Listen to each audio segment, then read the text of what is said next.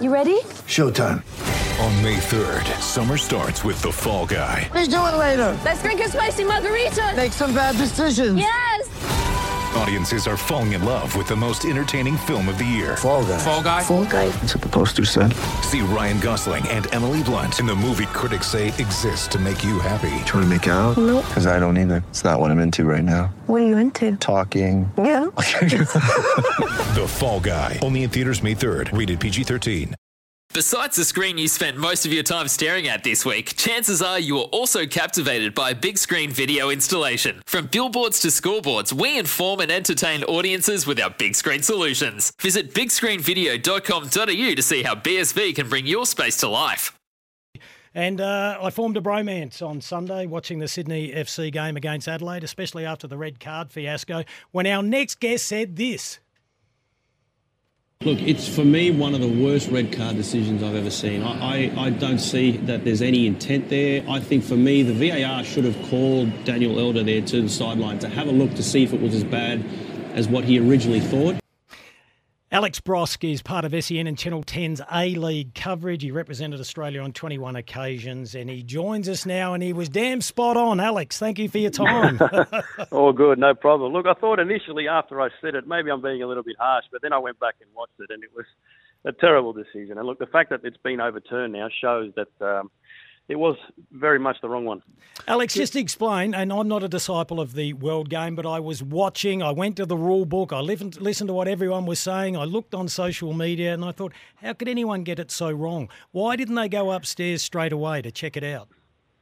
Well, they did. That's the thing. So the surprising part about it is that, because you understand the referee on the field, you know, in the heat of all the action, missing it or maybe seeing it a different way. But the VAR is actually the one who didn't overturn the decision or didn't call the ref to the sideline to have a look. So he thought it was it was a red card. And that's the surprising part. You know, the rule has been brought in to try and stop, dangerous tackles on creative players. Now, where that came from is beyond me to start with, because there hasn't been a surge in creative player injuries over the last couple of years to even bring that rule in. And all they're doing is just basically, I mean, they may as well just say to stop slide tackling, because that's all that was. It was a good, clean slide tackle. He barely clipped the Sydney player on the way through, and it was given a straight red. So honestly, I think personally that the guys are just over-policing that rule. The rules come in and they're just over-policing it at the moment, and it's gone way too far. Alex, I come from an Aussie rules background, but I watched it back that many times. The Sydney FC player actually slightly deviated to draw the touch. So can you not be penalised for staging? Well, look, he gets clipped, right? So there's nothing against the Sydney player for having gone down. But in that situation, if it's a 50-50 where both players have a legitimate chance at winning the ball and you slide in, you sort of run that risk of picking up a yellow card if you mistime it or you get it wrong. Yep. But this one was so far in favour of the Adelaide player. He got the ball that it's almost on the Sydney player to get out of the way at that point, and he didn't do it. He got clipped, but again, it's just this over-policing of the new rule that needs to change, because there is a hardness to football that we love. It's the big tackles, it's the sliding tackles, and in taking that away, I mean, who knows where the game goes if they keep making decisions like that. Okay, Alex, let's unpack that. Everything comes out of this. So 3 weeks in after the advice that was given to the referees and told to the coaches that those sort of tackles would be looked at and carded, is there a need for a correction? Or have they dug themselves in a massive hole that they can't get out of it this time?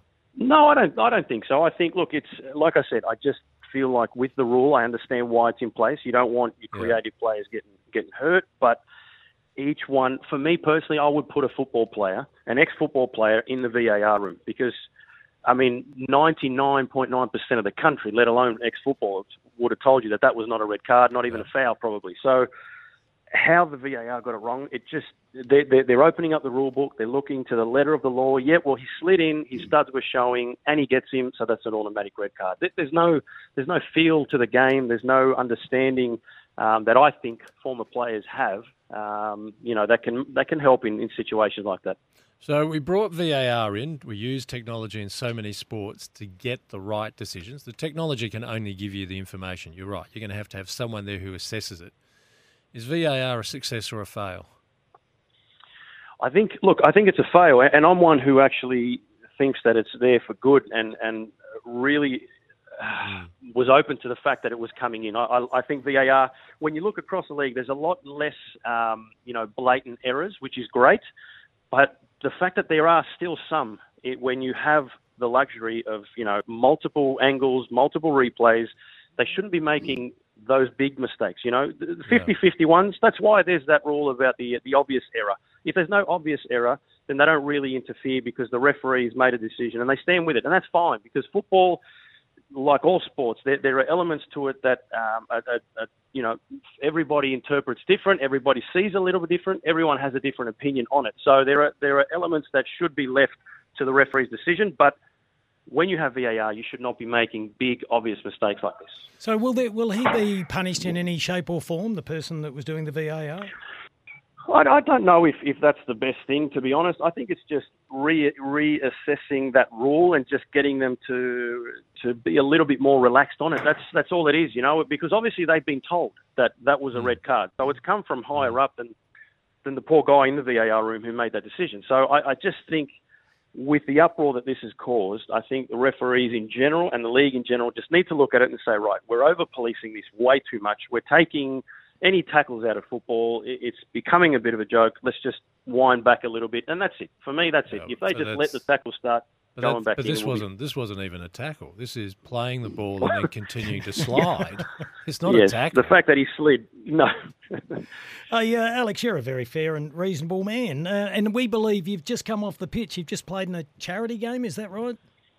I have. It's the John Moriarty charity, actually, and John Moriarty Foundation, and they hosted a day for a lot of people to come and play a tournament. And honestly, I haven't kicked the ball in about 3 years, and I've just got bags of ice all over me at the moment. I was going to ask you, 39 years of age now. How have you pulled up? Obviously, you've just answered that.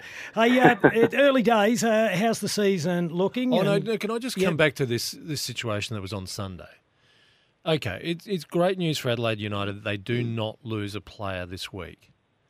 But surely at some point, if it's the VAR is failing and they go down to 10 men in a pretty critical game, there's got to be a system in place, like in so many other sports, where you can challenge on the spot. They should have had the right to challenge that red card on the spot, saying, we want this VAR the thing is, reviewed who do you again. Challenge to? Who do you challenge that to? The VAR is there for that purpose. Yeah, but surely the referee is called to have a look at it again. By the letter of the law, it seems as though they got it right. A sliding tackle, the studs were showing, and he gets the player. But it's just, like I said, it's just being interpreted but I'll accept the referee, position-wise, might have seen it that way. Studs up and sees it, I've got to deal with this because I've been told to deal with it. But like you, I, and everyone else who went and saw the video goes, no, that's not what's happened there. This is not a tackle. This is playing the ball and then continuing to slide and there's contact made with the Sydney player. He surely has to be called to have a look at the video again. And if the VAR is not going to ask him to call to that point, surely the Adelaide United bench has a challenge point where they say, we want the referee to look at this again. Not the VAR ref, but the match day referee to look at it.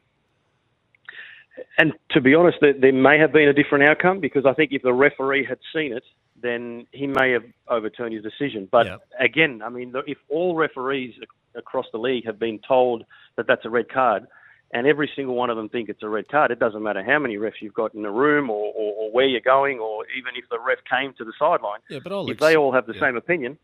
I'll accept red card on a tackle, but that wasn't a tackle. So he needs to see that again. He needs to see that again, surely.